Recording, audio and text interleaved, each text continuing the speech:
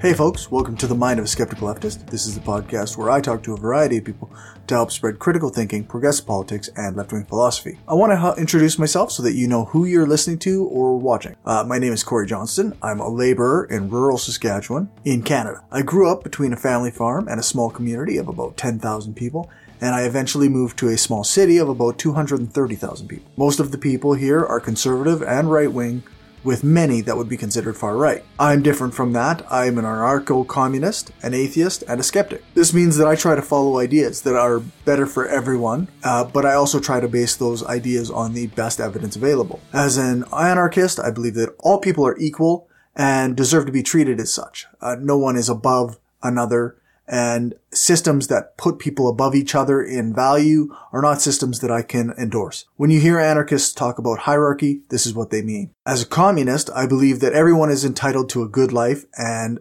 all things belong to all. There is nuance to this, but above all, it entitles everyone to a safe and good life free from coercion. As an atheist, I am agnostic. It's not just that I don't believe in any god or gods, but I also believe that the claims people make about the god or gods they believe in are inconsistent and often incoherent. My anarchist tendencies mean I try not to judge others for believing things that aren't true or evidence-based, but with my mix of tendencies, I do also try to help people reach the best ideas and come to the best conclusions for everyone, rather than just supporting the status quo or being purely self-interested. I've been podcasting for almost 10 years now. I started it with the atheist and skeptic communities in 2013, though I eventually moved on to more progressive communities and spaces as the toxicity and reactionary tendencies in skeptic spaces became more apparent. I do believe that a good skeptic will land on libertarian or anarchist ideals, but nobody who follows the evidence can say that capitalism is good for the world or humanity. I've only been working with video for a couple of years, and I hope that my channel can grow and build a community like some of those I've seen around other channels. However, I don't live online. I have children, a partner, a job that is demanding, and an aging parent who sometimes needs my help. This means my schedule for production is inconsistent. I hope that you will bear with me and that you enjoy my work. I have many ways that you can support this channel, and I always have other projects on the go. So look in the show notes or description box to check those out as well. My Patreon is patreon.com/skepticalleftist, and I deeply appreciate any support you can send my way. If you have any questions or comments, feel free to contact me through any social media platform or by email at mindofaskepticalleftist@gmail.com. In this episode, I talked to Andy from the Proles Almanac, and before I send you to it, I want to thank my newest patron, who hasn't had a shout out yet, Phaedrus. Thanks so much for supporting the show. Now on to the interview.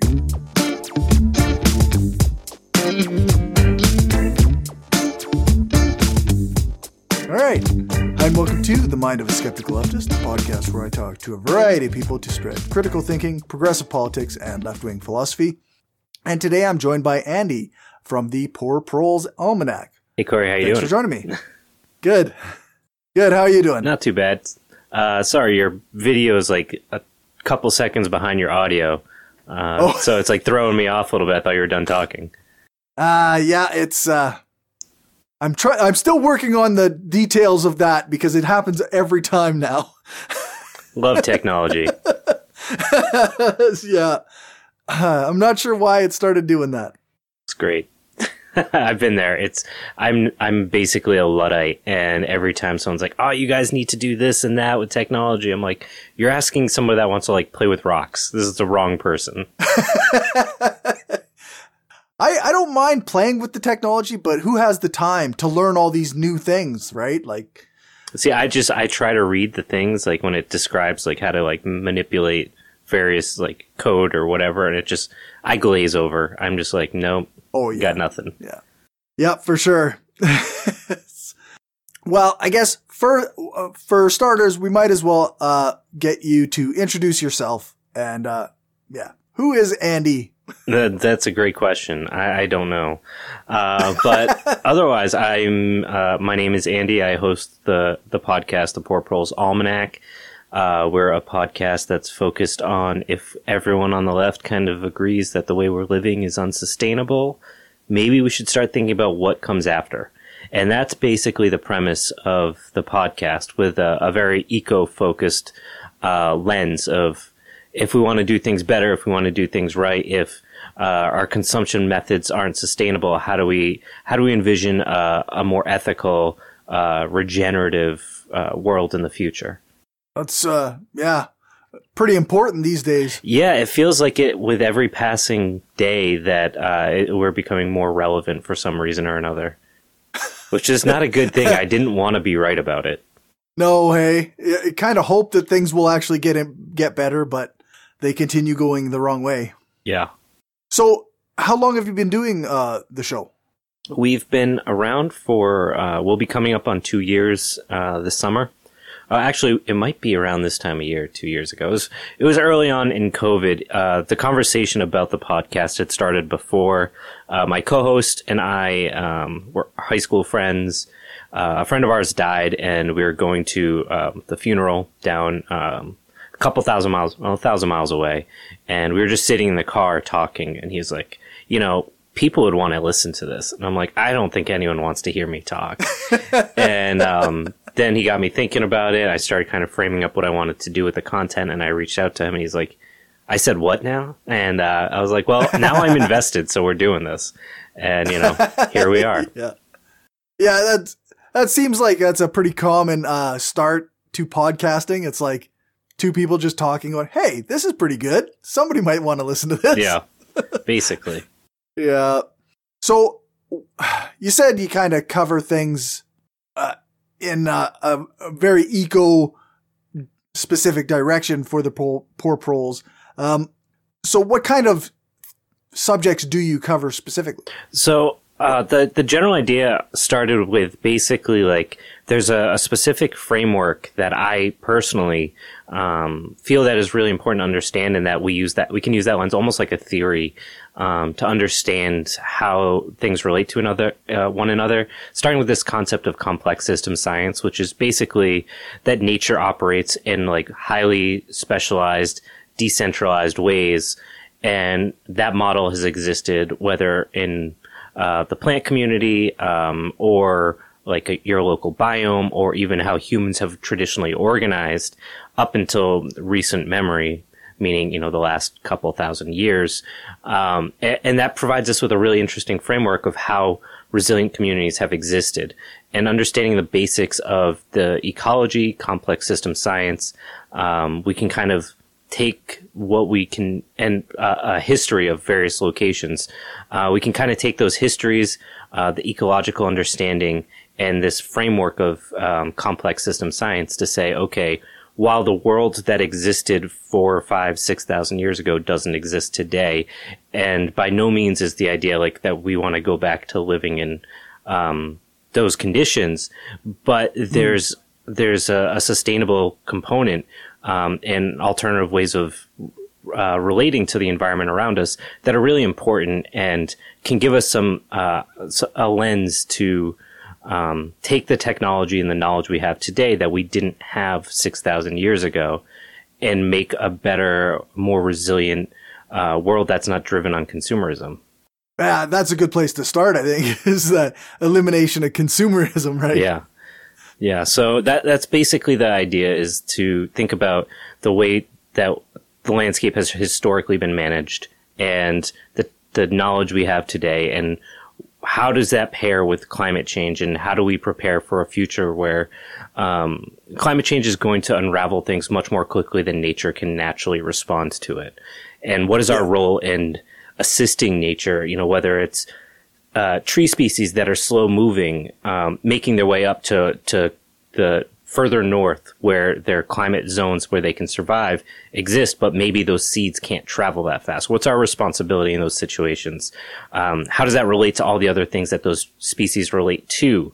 And how do we pair things like indigenous knowledge with the fact that the indigenous knowledge may no longer be appropriate for those locations anymore because of climate change? And like, there's no right answer, but if we have the tools, we can kind of figure it out, and it doesn't have to be perfect, but we need to at least start those conversations. Yeah. And like the tools, like the way that one lives in relation to the thing, like the ecosystem, I guess, is, it's going to be different in different places, right? like because they're different effects. Exactly. So we have a series that we call the Prole models, which is basically looking at like cherry picking indigenous groups across the globe, not just in North America, but we did an episode on Indigenous Ireland, the Western Ghats in India, and just looking at different ways people have lived historically in their landscape. And the idea isn't that like, oh, I'm from Ireland, I should do what they did, or I live where the Wampanoag exists, so I should do what they did because the climate that was there is not going to be there in the future. But we have to have this knowledge at least to kind of be a starting point, and then to find some resolution with the folks whose ancestral homes do continue to exist and be colonized, and all these other challenges that come with it. So obviously a very simple and easy thing to digest and just spit out and have a solution and move forward. Like I should just write like a 100-page book, call it a day. Right. Do a pamphlet. Yeah. You're good. Done. Easy. Easy peasy. Yeah. I think that's one of the main issues that seems to come up a lot is like, there is no simple solution to any of these problems that we're facing. Like we have to actually have a communal kind of approach that actually takes the time to learn the right things. And I mean, that's also hard because climate change is rapidly increasing, right? Yeah.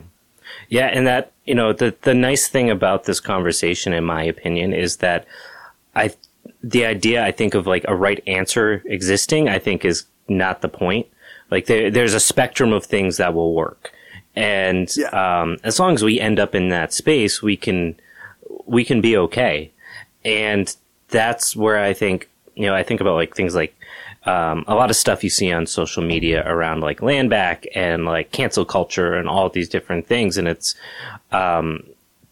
these conversations need to exist in a place where people can improve and start thinking about, okay, we can't go to this very explicit, like, on paper place that exists theoretically, but we have to live within the confines of the historical world and the conditions we live in under, late stage capitalism, and whether or not that continues to exist, what the right solutions are based on the people who live there. Because in reality, you look around at your own community, and if collapse happened today, just whatever, just for, right. Suspend reality for a second. The people in your community are not all anarchists, leftists, communists, whatever. Like you have to find some common ground, and you have to be pragmatic about it. Like I jokingly call myself like a pragmatic anarchist, and it's like, I mean that in a very literal way though, because, right. I think people generally understand that like a foundational understanding of like communal democracy and shared resource allocation in those types of conditions. Like I don't think that scares anyone off or like turns off too many people. Right. But we need to be willing to accept people for not being perfect at the same time, and having and further like humbling ourselves to not assume that just because we all agree that we're right, that we are. I mean, that's one of the, I think, most damaging things on the left is that we tend to spend a lot of time like dogmatically arguing about like, this is the right answer to these solutions. And we can all agree, but that doesn't mean we're right. And that's like a really uncomfortable thing, I think, for a lot of people to just even acknowledge. Well, for sure. Yeah. Like when you think of like, and it's also like easy to say, yes, we're not always going to be right, even if we have the consensus, right? But also whether we actually act that way, that's a whole other thing. Like, I mean, colonizers thought they were right. Exactly. Like so, a lot of every person on Earth has probably thought they were mostly right about whatever they've done. And there have been some pretty bad and some pretty not smart people that have existed. And we have to humble ourselves a little bit about that we don't have the solutions, and it's okay to not have them. That doesn't make you a bad person. Yeah, that's right. Yeah. And I think it's important to say, well, that doesn't mean that we will, tolerate, people harming other people. Yeah. Yeah. Like, there's no need to like straw man that argument of being pragmatic, which again, also happens on social media quite a bit. And it's not something I see spill out into like real life and meat space. And it is one of those things. I just recently had the folks from It's Going Down on, and we were talking about like we all were involved during like the Occupy days, and we were talking a bit about how like part of the reason why the shit that happens on the can I swear on here? Oh, yeah. Okay. The shit that happens on social media happens is because that could never fly in when you were like actually organizing, like in face to face. It just wouldn't happen. And there's a really important piece that is that face to face component that I think a lot of left organizing online doesn't really address. And I don't think that's necessarily just a left thing, but I think like a general, like people existing on the internet and not living with the repercussions of the things they do. Yeah, for sure. Like I came out of the atheist community, the new atheist community, right? And that was one of the things that you would see people who would be real trolls to each other online, and then you get even in an audio format, an actual discussion, and suddenly their tone changes completely. Yeah. Yeah, I could definitely see that. And that it's one of those things that I feel like we're starting to see a lot of various voices, especially on the eco left side of things, starting to address and saying that, hey, we need to be in real spaces together because that's how you build community. The internet is great and it connects a lot of people, but if you really want to make meaningful change, you have to go one step further. Yeah. Which has been really tough the last couple of years too with absolutely. The pandemic. When it's been more important than ever. Yeah. Yeah, for sure. And you've seen the downslide of, like conspiratorial thinking and the increase of like just toxic behavior online. And, because of like the pandemic and the inability for people to actually like get together. Yeah, it's been interesting. I know like we came out with this podcast just as COVID, it worked out in a way because like I said, we had gone, our friend had passed in, the October before the podcast, and we had started talking about it, started scripting some of the episodes. And then like, it was late February, early March when COVID really started shutting things down. And we'd had like 5 episodes written, but we hadn't recorded anything. And then we just released a bunch of stuff like April, May, June. And it was just like, oh, well, this was like, we were just talking about what if something like this happened. And, right. You know, it's just fortuitous that it kind of played out that way. Not that I'm happy that COVID happened, but, you know, like it was inevitable. And, we were just, I guess, at the right place at the right time. Yep. No, that's all right though. It's good to have a voice like, helping people learn about what we can do in the future. Yeah. I mean, it's something that's really interesting. You do this thing, and I'm sure you've experienced this quite a bit. You make it, it's like this baby. You spend your time like in your studio, like recording and editing, and then you put it out into the world, and then you forget sometimes that like people come back and say like, hey, I listened to that thing. And you're like, oh, yeah. Somebody really did. And that experience is really surreal, I guess you could say. Yeah, I'm lucky so far that I don't have that many people who listen. Yeah. No, it's an interesting thing, like to create something and have people listen to it and then even to develop, like, cause I listen to a million podcasts. So that you develop those parasocial relationships with people you don't actually know. And yeah. It's a strange phenomenon. Yeah, it absolutely is. And then it gets weirder when you start like getting to know podcasts that you listened to. Right. And, like I've been a guest on a bunch of podcasts that I was like a fan of, like the guys from Dixieland of the Proletariat, It Could Happen Here, Revolutionary Left Radio. And it's like very weird to like then see the face like actively reacting to the things you're saying. It's very strange. Yeah.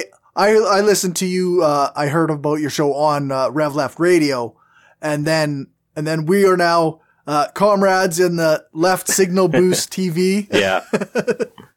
So that's pretty cool. So I guess you've had quite an experience with, gaining an audience and how has that changed the show, or has it? The way it has is that I've taken it a little bit more seriously. When we started, it was literally like I was in a band in high school and I'd been dragging my shitty equipment around like every apartment I'd lived in, houses I lived in for like 20 years.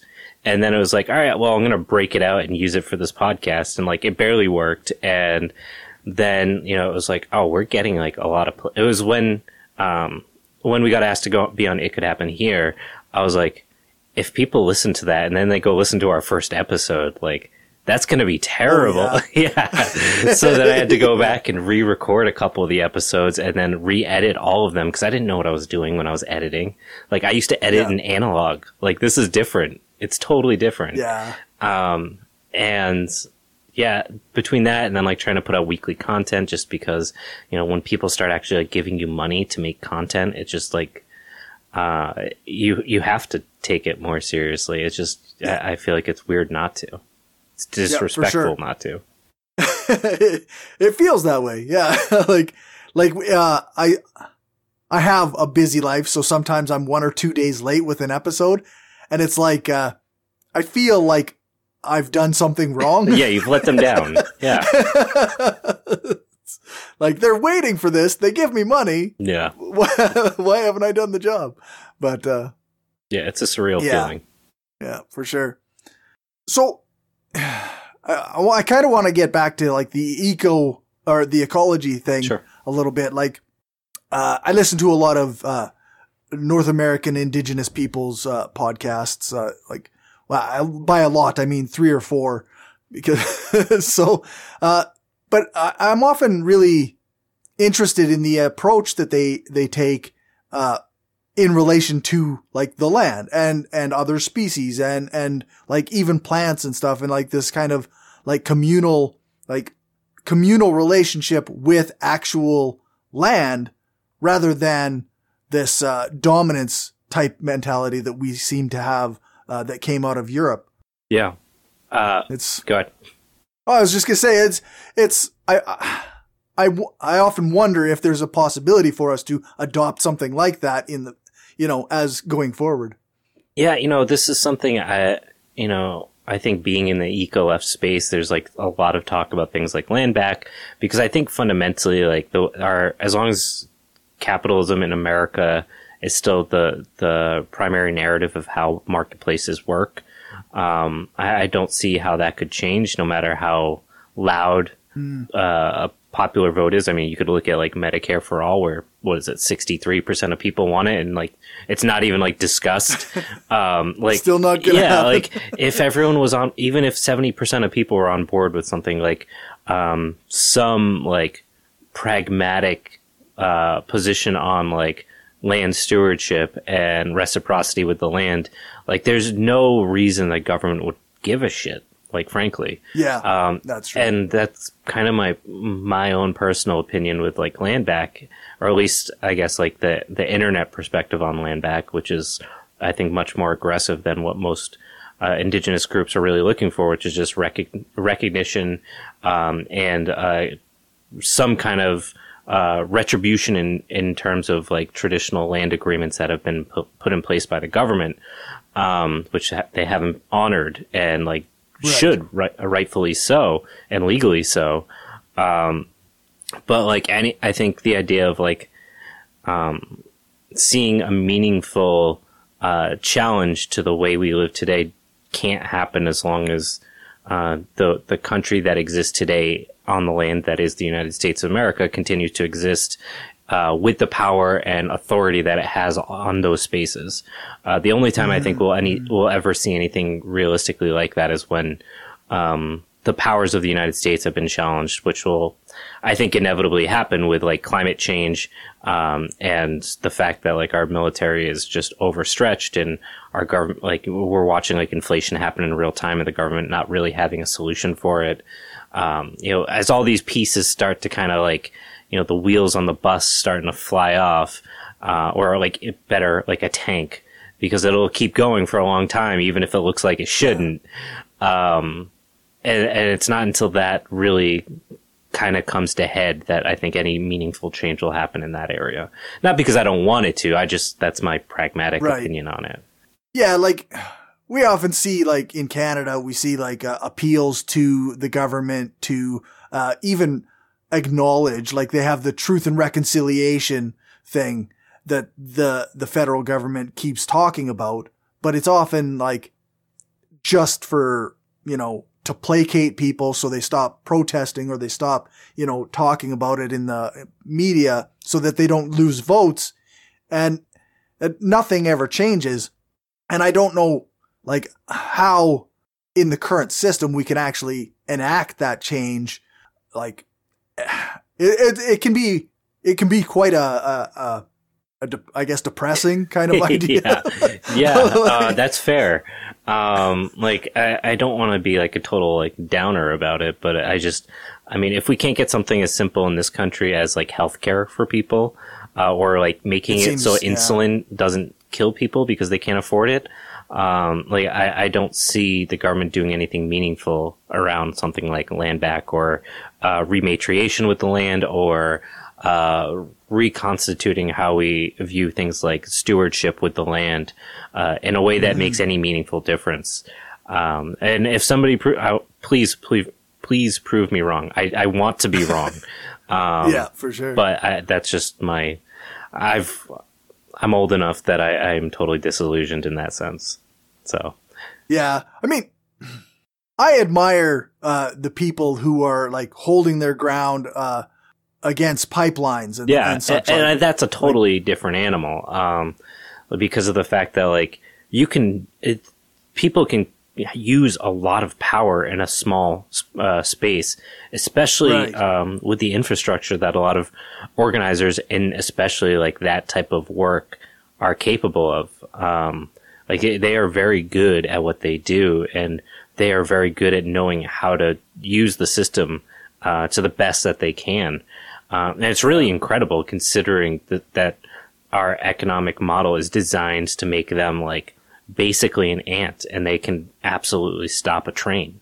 And that's amazing. But also that doesn't mean like there's a very wide difference between stopping a pipeline and like rematriation of the land.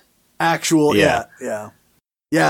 It's I always think like in Canada, like a lot of our land isn't actually even like treaty land. It's all like Vancouver is on unceded territory. None of that belongs to, like, that still belongs to the indigenous nations that live there.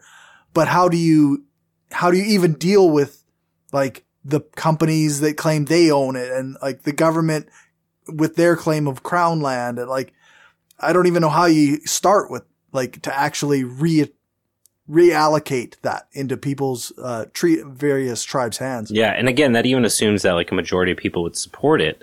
And, I think a lot of people it's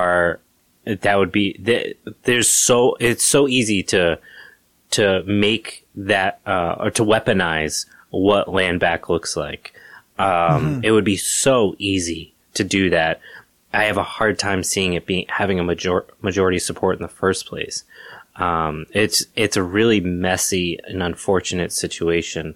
And that doesn't mean people don't push to try to make things better by any means. But I just try to imagine like the ads we see today for like in defense of like using oil and coal, and like those are like objectively terrible. Like what can, the idea of being like these, this, if we honor these treaties or if we give up this unceded land, that means you have to move out of your home. Like, who is going to say cool with that? Like it wouldn't take much to sell to the general public that this is a bad idea. And there's already a lot of people who believe that's the case. Exactly. Right? Like, so. Yeah. And for 99.9% of people talking about land back, that's not what it means. Unfortunately, there are some people that will say that, and they're mostly shit posters and trolls and stuff like that. But, for most people, that's not at all what it means. And unfortunately, it'd be very easy to make that narrative. Yeah, for sure. Yeah, it's one of these things too. Like even the idea of getting away from oil and coal, like you have to like we talk about a just transition. Like you have to like give people something that they believe will be okay for their life. Like, because nobody wants to sacrifice their home and their car and their livelihood. And so we have to we have to process that before we can even, like, which we should have been doing 30 years ago. Yeah. But like, I don't know how to even like get people on board with action against climate change. Like, yeah, money is a terrible drug. Yeah. Just kind of at a loss thinking about like how, like, I work in the oil field. I work at a wastewater disposal facility. So we take fluid in from oil drilling and other oil stuff, like production, and we process it so that it can be put back into a disposal well. And it, like, just the culture around, like, technically my job is like an environmental job. It's to avoid, you know, you know, but even the culture around it, it's not an environmental job. It's an oil field job. Yeah. So like the whole culture around the oil field, it's very hard to get anybody to kind of even talk about climate change. Yeah. Yeah. But it's funny, like around here, you know, if you talk to like hunters, because I grew up pretty blue collar and I knew a lot of hunters, and, you know, you talk to them, they're like, you know, because the ground doesn't get cold like it used to, you have to deal with ticks earlier in the season for turkey season. I'm like, yeah, it's called climate change. And they're like, no, it's not that. And I'm like, it's just getting warmer. Got it. You know, it's just like, that's interesting. Yeah, like it's like that. There's a very real cultural, so like the language choice that influences how we think about things, and very basic science has been weaponized, and that's for sure. You know, that was an ultimate consequence of climate change being driven directly by capitalism. Mm-hmm, mm-hmm. I think of like this last Earth Day. The tagline on the Earth Day website was "Invest in our planet," and I often, like, right off the hop, like as an anti-capitalist, that was a red flag to me. Like the investment thing, like what they're trying to do is they're trying to like frame it as like a pro-capital kind of Earth. We can thing. Consume our way out of this. Yeah, that's right. Yeah. It seems pretty backwards to me. Yeah, and for Earth Day. Yeah, and you know, that has been the solution from capitalism, is to reconfigure our economy in a way that somehow we can policy wonk our way through to make it so that we consume just not so much that we damage the planet for hundreds of thousands of years. Like, how close can we get to that line without crossing over is basically what they're trying to do. And like, if history has taught us anything, like trying to control people at that type of scale is, I mean, assuming that you actually even know where those lines are, is like impossible. And that's like even best case scenario that capitalism can do the things it claims it can do. And that doesn't address like battery consumption and like all these other issues that come from green energy. Right. Yeah. Yeah. That's right. Because like even those batteries, like, where's that lithium coming from? Right. Yeah. This is all still, strip mined, and it's all still damaging. And yeah. And you know, like, I'd been talking recently about this, that like governments in a lot of ways love climate change. And that people take that and they're really surprised by it. But if you think about it, like while I may be an anarchist, I also subscribe heavily to like Marx's tendency of the rate of profit to fall, because it makes a lot of logical sense. And basically the idea, to make it very short, is that it's very easy to be very profitable up front. And then as you get those early, you know, efficiencies, it becomes harder and harder. It costs more and more money to make smaller and smaller improvements. So the annual rate of profit or growth continues to shrink. That's why like the stock market loves to invest in like the small markets, because they have a lot of cap growth capacity, while like your blue chip stocks only grow at, you know, 4 or 5%, which is basically inflation plus what the market goes up annually through GDP. And like we've seen it play out a number of times, but being in late stage capitalism, we've hit that point and we're starting to see those things unravel in our economy because of the fact there's nowhere for companies to scrimp some money to improve their margins.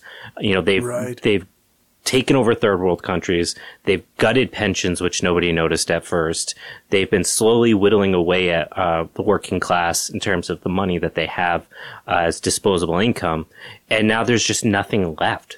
And what the green economy does is it basically says, hey, everything we had before, we can throw it out the window. We're going to start all over again. So like in that sense, the green economy is like the best gift governments could ever ask for to keep their economies going. Yeah. Yeah, it's good for investment. Yeah, it's good for capital. And they have a huge excuse to be able to say the government needs to intervene and hand out this money to these companies so that they can make it so that you can live and not die in the climate collapse. And like that won't work, but they think it will, and it also like buys them some time to keep capitalism looking good.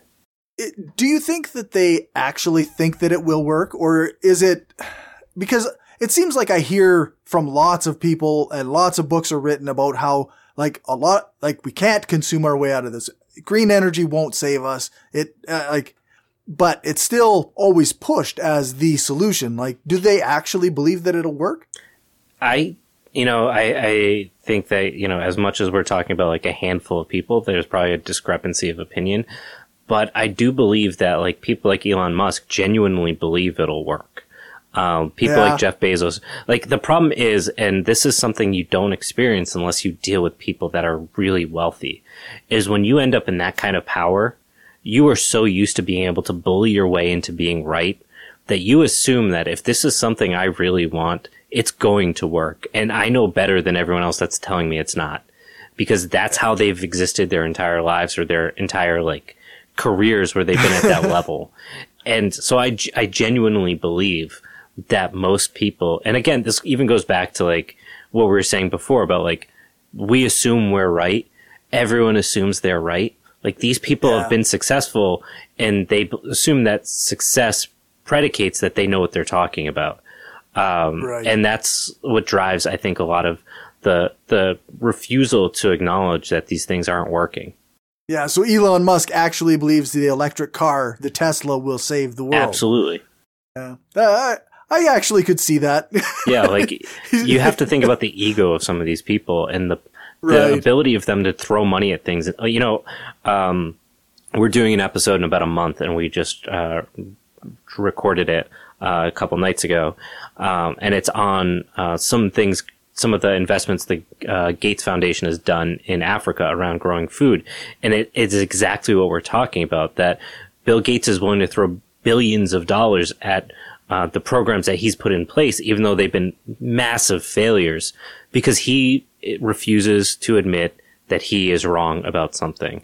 And he believes that because he's made so much money, therefore he knows what's better for people. Therefore his way is the right way.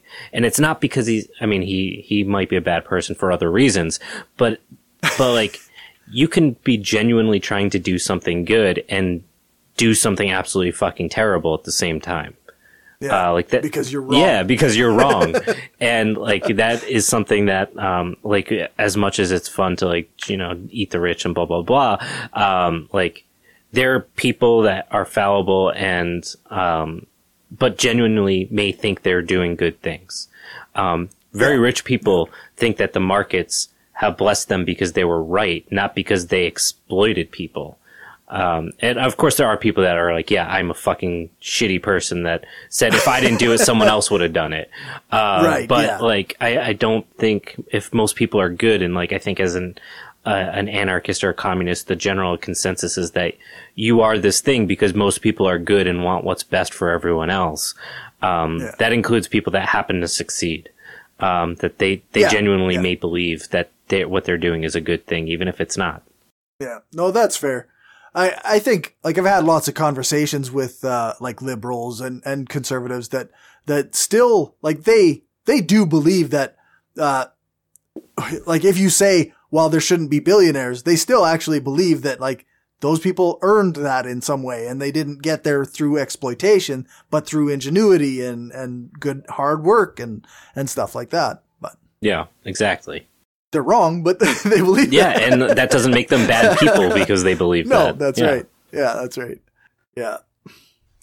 Well, I guess we could go on to counter propaganda, or I don't know if you have an opinion on Win Bruce, the Buddhist who set himself ablaze on the steps of the Supreme Court on Earth Day. I wrote a script for the intro to one of these interviews, and I'm hoping, like, I'm torn because I admire his commitment to the cause, and I believe that in his faith he was doing something, truly value based and like really important and profound.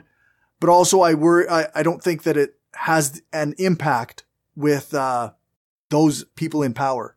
So I'm curious what your thoughts are. Yeah, I think I'm pretty similar to what your opinion is. If that's what he felt was the thing to do, then like I'm happy for him to express himself in the way he felt was best. However, the U.S. government simply doesn't give a shit what people think or want. Yeah. It's that simple. And trying to appeal to an amoral organization like the U.S. government or corporations is objectively a losing battle. You're not going to appeal to their morals ever, period. Yeah. Yeah, because they don't have it. Exactly. Yeah. Because it's not based on whatever profit or colonization growth, Yeah, there's nothing to gain from, and like I said, I think most governments are happy about like climate change in many ways because of the fact that it is an excuse to basically keep their economies going. So like I don't doubt that we will see in the next decade or 2 decades what the government would consider like a significant transition to a green economy. That right. Doesn't mean like our gas cars are going away or that our home heating oil is going away by any means. But just like fundamentally rethinking about how certain things are done, efficiency standards and things like that. And that goes into a much more complicated conversation about like, externalities around how efficiency is created, that I don't think ever gets really addressed and is probably a little bit out of the scope of what I could talk about.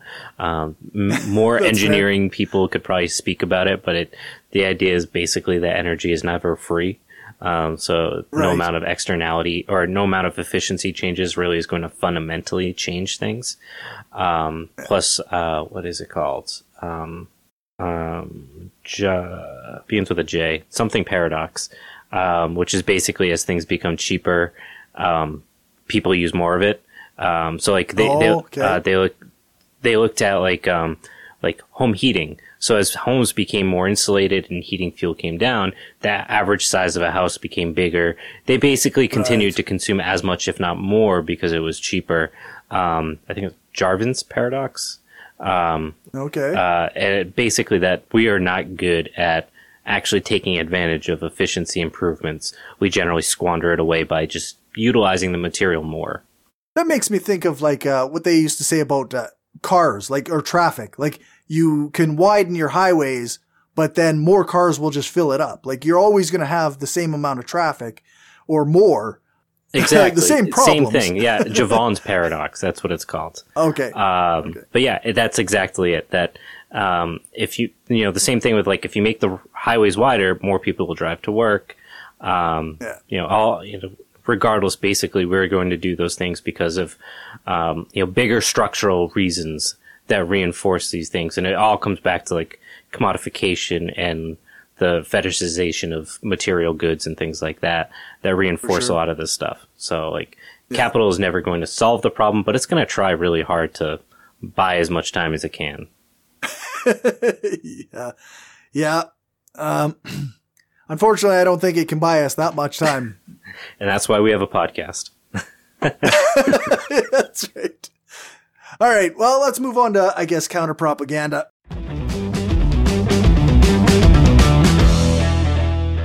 Now, for your counter propaganda, you have the idea of post-scarcity around food systems. So I've always kind of been under the impression, and I'm sure this is what you're addressing, that we actually do produce enough food to feed, say, 10 billion people or something like that. Yeah. But it's a distribution issue is why we can't do it. Yeah, there's a bunch of different layers to this, the issue of surplus food in this country. But what I think gets missed, and like this is not the problem of people that are like, we have enough food to feed everyone, we should. That's 100% true. However, you'll hear a lot of arguments around the first thing being like, we waste food by feeding it to animals. That food that goes to animals is non-grade. Again, we're actually doing an episode that we've recently recorded on corn and how like people always talk about like corn fed cows, like all that corn should be feeding people. But usually that's the byproduct of I don't even want to say like the corn oil or vegetable oil industry because it's actually more multifaceted than that. There's like a number of products that come from corn, and the part that can't go to anything else goes to animal feed. So like despite the fact that people will say like 7 pounds of corn will feed 1 pound of cow, so like therefore why aren't we feeding 7 times as many people?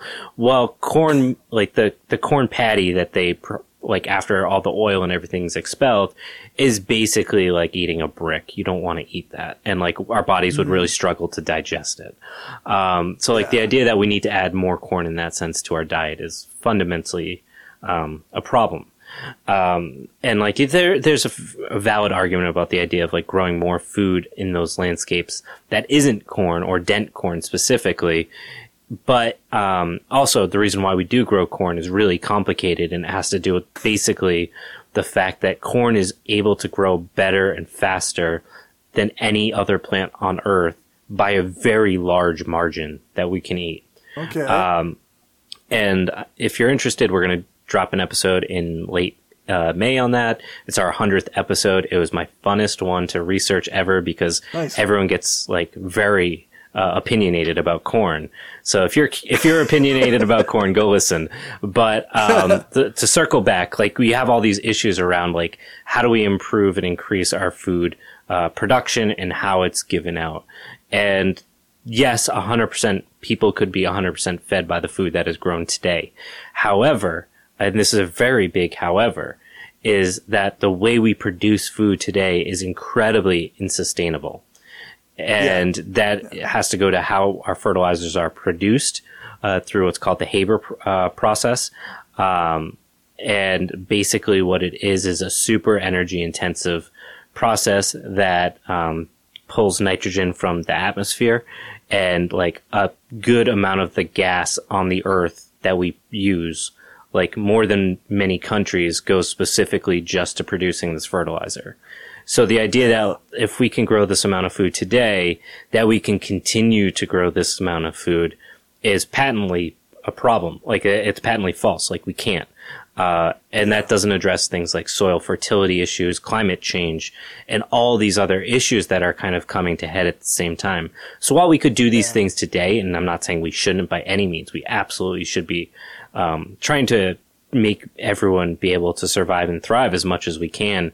But it's today we need to start thinking about what the food systems of the future look like. And in many cases, when we start talking about things like tree crops, those seeds that we need in 30 years need to be planted today. And that's where kind of what our project has been really focused on is like, all right, if this is what the world looks like in 30, 50, 75 years, what are the things that we'll say, why didn't we do this back then when we could? Right, and like, not that I have like a crystal ball or the answer or anything like that, but at least it's starting the conversation, and hopefully people smarter than me can pick up the mantle in the future and continue to like, hopefully disprove a bunch of stuff that I've said. What do you think of, like the idea that, a lot of the things that we take for granted right now, like that we're getting out of season fruits, all across North America or all across the world, or sometimes we can get fruit from Africa shipped here and it can still be ripe. Like it, to me, that doesn't seem sustainable. So I wonder what you think of that, like the idea that maybe like someday we won't be able to have coffee or we won't be able to have various products just because, we can't ship it or won't be shipping it. Yeah. I think it's one of those things that I think if we were smart about it, we could continue to do that as a supplementary piece of our, diet. But as the fundamental foundation of our diet is not, and especially without us making any meaningful change in the near future, like that is going to end. But it doesn't have to. Like, as much as like I was kind of like shitting on the concept of like the green revolution being like this thing where it's like, how close can we get to not like being a problem for climate change? Like that reality is that there's a lot of gray area in what we could, in terms of like CO2 and all the other emissions, release and still keep the climate viable. And like those are things that I think like we've been to the top of the mountaintop, like we've seen what's out there. We can't kind of go back. And I don't want to, and I don't think anyone else does. But we have to be realistic and practical about what that looks like. And that's where, capital is very bad at like judging those types of things, especially with those externalities. Yeah. Well, I guess like their main goal is profit, exactly. Right? They're just looking at how much they're making this quarter. And scaling. Yeah. And like scaling is the thing that is like fundamentally, it flies in the face of most like natural ecosystems and sustainable development in any capacity, whether it's how, urban and suburban spaces have been developed or whether it's like massive monocrops. And that's not to say like monocrops can't be done ethically and sustainably, because like wild rice was harvested across square miles in places like the Great Lakes, and it was done sustainably.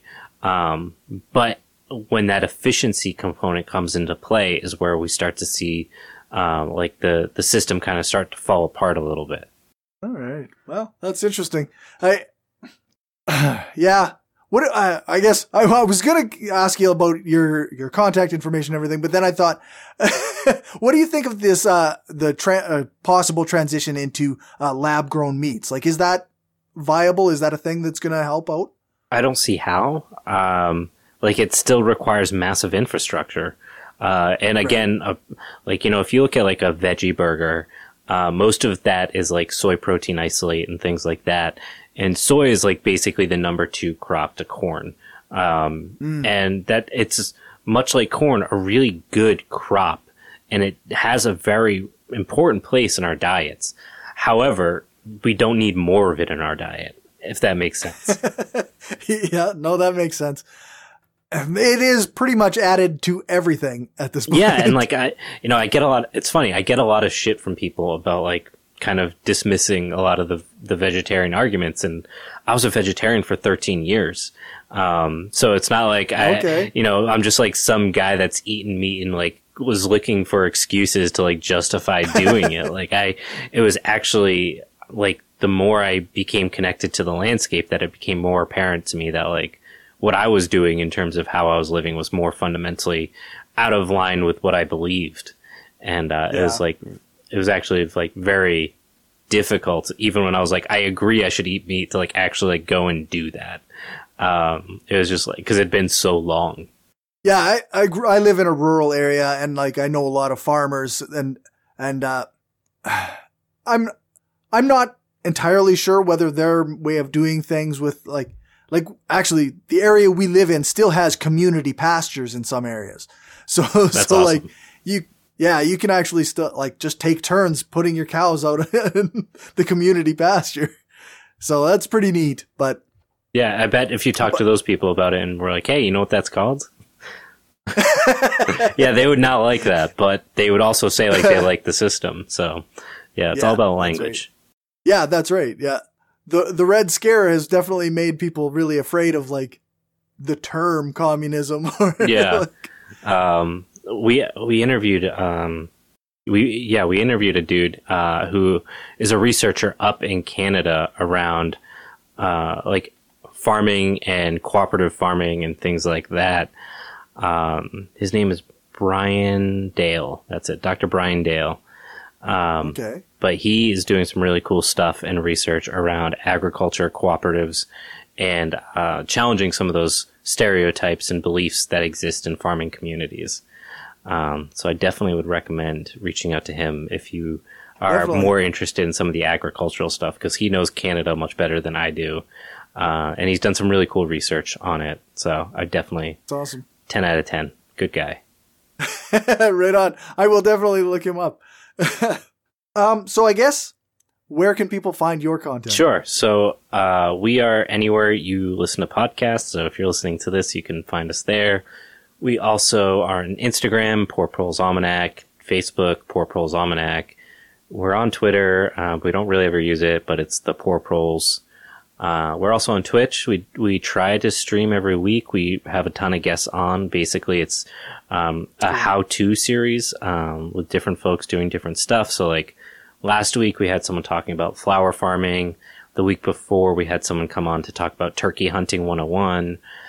So basically trying to create a resource for people that are more entry level into a lot of the stuff we talk about, where they can get some exposure, ask some questions, and then we put that up on a separate podcast called the Poor Proles Skillshare, which is, it's different because you're listening to basically a Twitch stream with people asking questions and answering questions.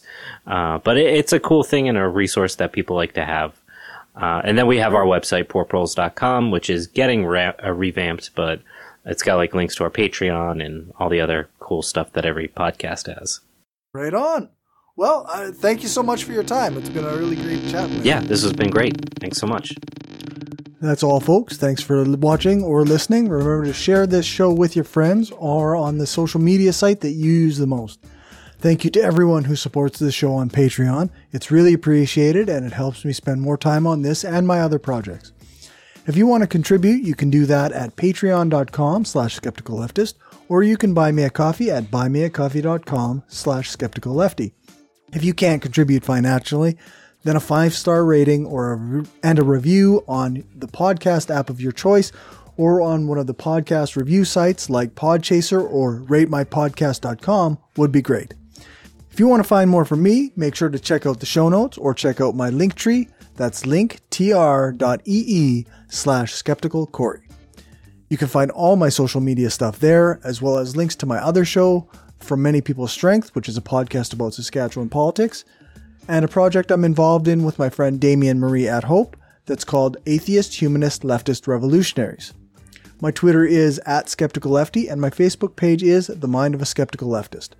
You can email me at mindofaskepticalleftist@gmail.com. And if you want to be a guest on the show or know someone I should reach out to, then feel free to let me know.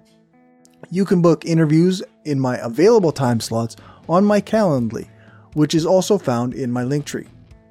Thanks so much for listening, and let's try to make sure we're applying critical thinking and reasoned skepticism when we're attacking the system. If we get caught up in bad thinking, we can derail ourselves.